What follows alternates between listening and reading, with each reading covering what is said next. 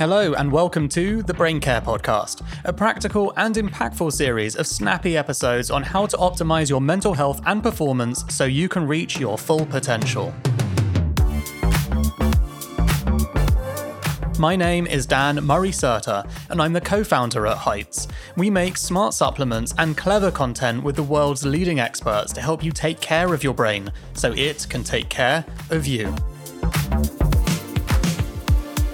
On the show today is Rahaf Harfoush. She is a strategist, digital anthropologist, and a New York Times bestselling author who focuses on the intersections between emerging technology, innovation, and digital culture. Rahaf, it is a pleasure to finally get you on the show. We've been talking about doing this for months and months and months, so thank you for squeezing me in. I'm delighted to be here. You have a section in your book. I think the subtitle of the chapter is Nice to Meet You. What do you do? So on that topic, nice to meet you. What do you do? I am a researcher and digital anthropologist. I like to study how technology is impacting our culture and how it's changing the way that we exist in the world as citizens, as parents, as spouses, as partners, as siblings. And it's a pretty fun time to do all of that because I'm finding that technology is just integrating into every single aspect of our daily lives.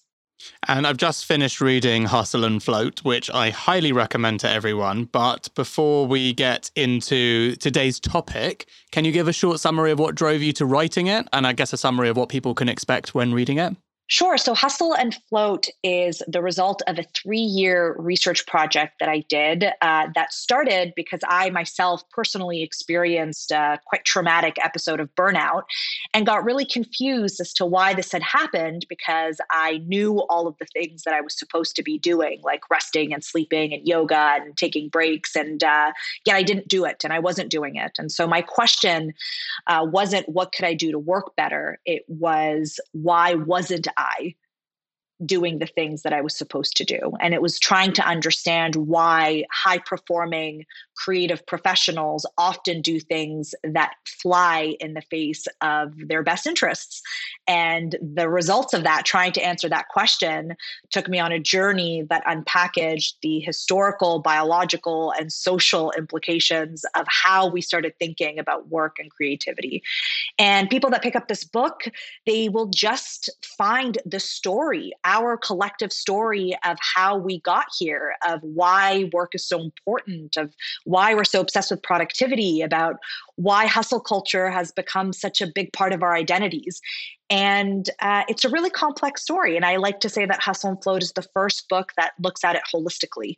And it includes interviews with creatives and CEOs, and it includes the latest research from neurologists and psychologists and historians. And it's a guide to just helping to explain why we sometimes don't do what we think we should do. In the book, you refer to yourself a few times as a productive creative. So what is a productive creative and how can people become that? Well, it's funny. Creativity is actually one of those words that gets a big response out of people. Many people actually don't associate themselves or don't think of themselves as creative. But I believe that especially, and this is a book, to be clear, that was written for knowledge workers. So people that have jobs where they are problem solving, strategizing, working with clients, collaborating. And when you ask people, what do you think a creative worker does? Many people will say, oh, writing or painting, some of the traditional ways of creativity. But I present an alternative, an expanded definition that if you are in a job where you are doing non-standardized tasks, meaning you're fixing things, you're researching, you're learning, you're collaborating, you're working with others, you're trying to spot opportunities, that is inherently a creative task. So the majority of people today are creative workers. But because we live in an industry of like output and deliverables, we are productive creatives, meaning our creativity has to generate tangible, quantifiable products or services or results for our businesses. And I wanted to make that distinction so that people understood, I'm an accountant, I'm not a creative. It's like, no, you're an accountant, you're a creative. Lawyers, researchers, insurance salesmen, marketing professionals, entrepreneurs, we're all creative. We're all out there using our brains to innovate and to solve problems. And a creative accountant is not to be confused with creative accounting.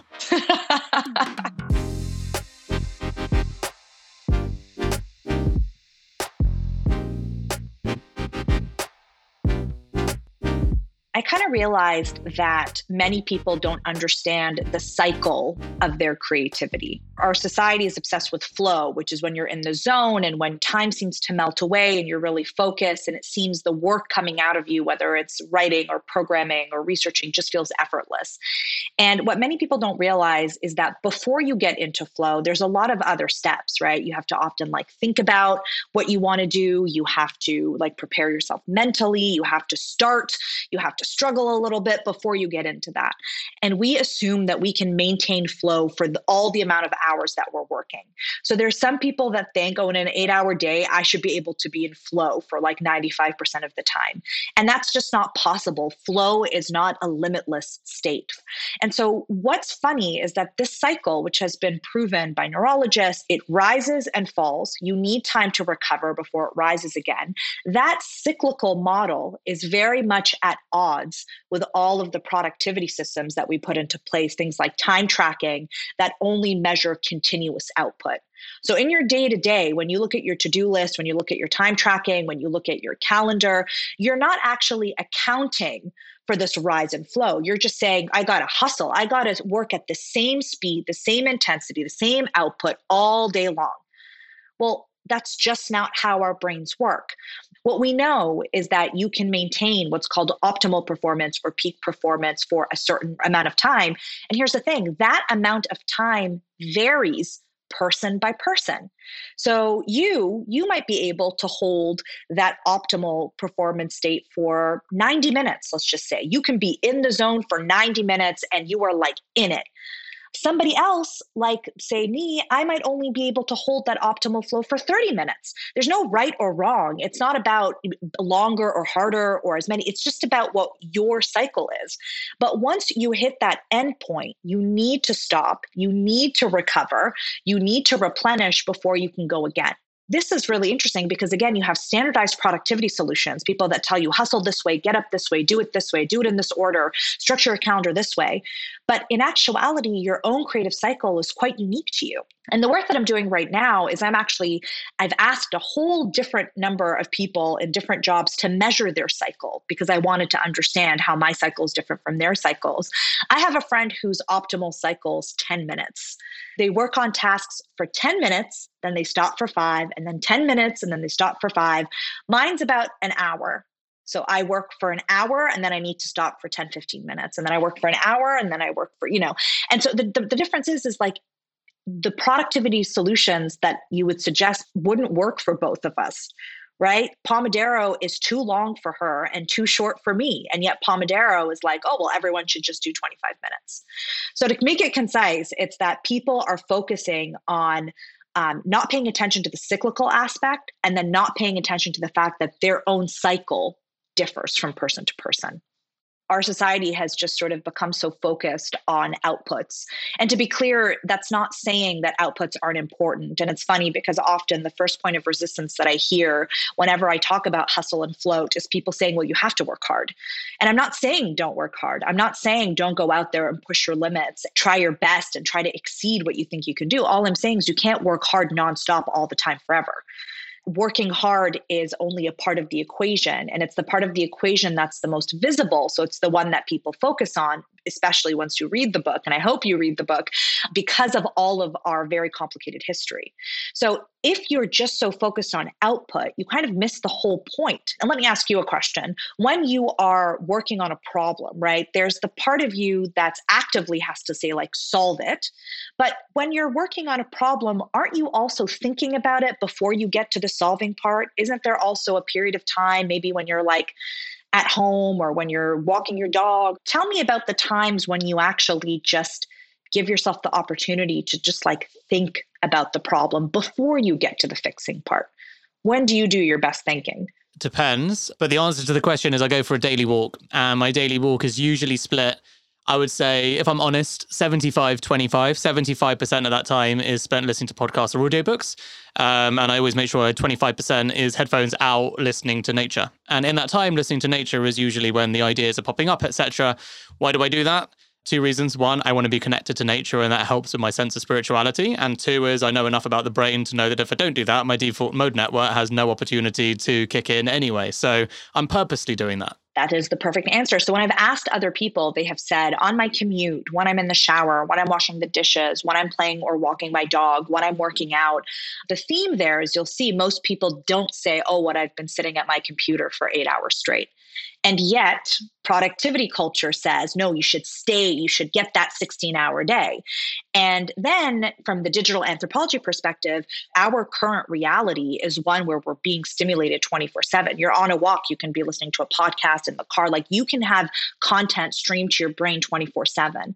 People are consuming all of this high quality content, but they're not actually giving themselves the time to just quietly absorb it, integrate it, think about it, reflect on it. So I have a friend who's like constantly reading, constantly listening to audiobooks, constantly listening to podcasts. And finally, I was like, okay, but you need to give yourself at least like half an hour at some point to just stop and think about all the stuff that you've read.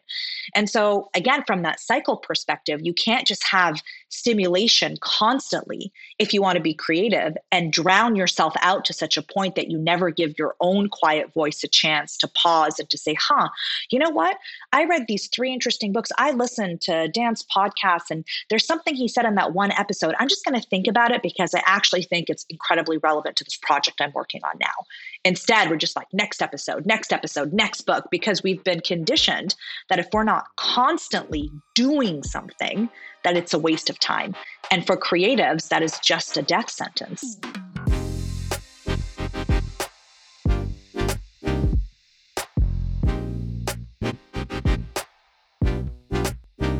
So you said that your book took you 3 years. So is that because you were practicing what you preach? On and off, yeah. Like what was funny is a big part of Hustle and Float is the internal narrative that we told ourselves. I talk a lot about resistance in the book, but I encountered that resistance myself while writing it. I would read something like, maybe we shouldn't be working so hard. And it would be like, no, of course you need to work hard. And of course you need to hustle. And of course, like I brought my own resistance. And that's why I think it's really important not just to teach people the facts, because if you have a belief system, I can give you boxes of facts and it's not going to matter.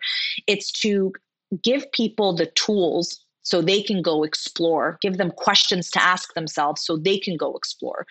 Many people just don't put this time or don't live this way or don't work this way, not because they're not smart enough. It's just because they haven't spent the time developing this skill. Because if you in your heart believe that if you work hard enough, you will be successful, and that if you're not successful, it's because you're not working hard enough, then no amount of facts or studies is going to convince you, because you're going to feel in your heart that you're not doing enough. And the only way to talk to your heart is to unpackage that narrative, shine a light on it, and then ask yourself, is this a narrative that I still want to move forward with? Is this narrative actually helping me produce my best work? Or is this narrative the reason why I'm exhausted, the reason why I'm burning out, the reason why I feel like my life isn't in balance? Because if you're happy with the way that you're working, more power to you. If you're not tired, not exhausted, if you feel on top of it, if you feel in your game, do it. But the majority of people, according to the World Health Organization and the study they did in 2019, the majority of people are experiencing burnout. And burnout has become identified as a workplace hazard. I can't fix it for you. You have to want to be willing to fix it. And to fix it, you have to pop open that hood and start asking some really uncomfortable questions. Why don't you give us some guidance on how to start to get good creative work done? Put time in your calendar where you prioritize thinking. Put time in your calendar where you prioritize restorative, or what I call intentional recovery. This isn't something that you just do at the end of the workday or on the weekend. This has to be punctuated in your day. So you need to rethink about your tasks and rethink your day in terms of energy depletion and energy charging. So instead of saying I'm going to work 9 to 5 and then take a break, you might say I'm going to work from 9 to 10:30 on a really intense task and then take half an hour and go for a walk, or half an hour and do admin stuff, or half an hour where I'm just going to sit and stare at a wall.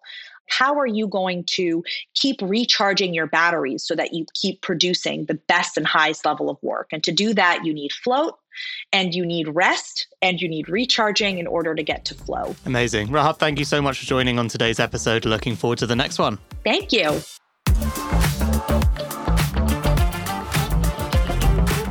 Thank you so much for listening to this episode of the Brain Care Podcast. Don't forget to leave us a review and subscribe so you don't miss any future episodes. And follow us at Your Height on Instagram and Twitter for daily doses of brain care. Did you know Height started as a newsletter that I've written every week for years? I'm still doing it, and I'd love it to reach your inbox too. So, for weekly science-backed emails on the best ways to take care of your most important organ all in under 3 minutes, sign up at yourheight.com/Sundays. See you next week.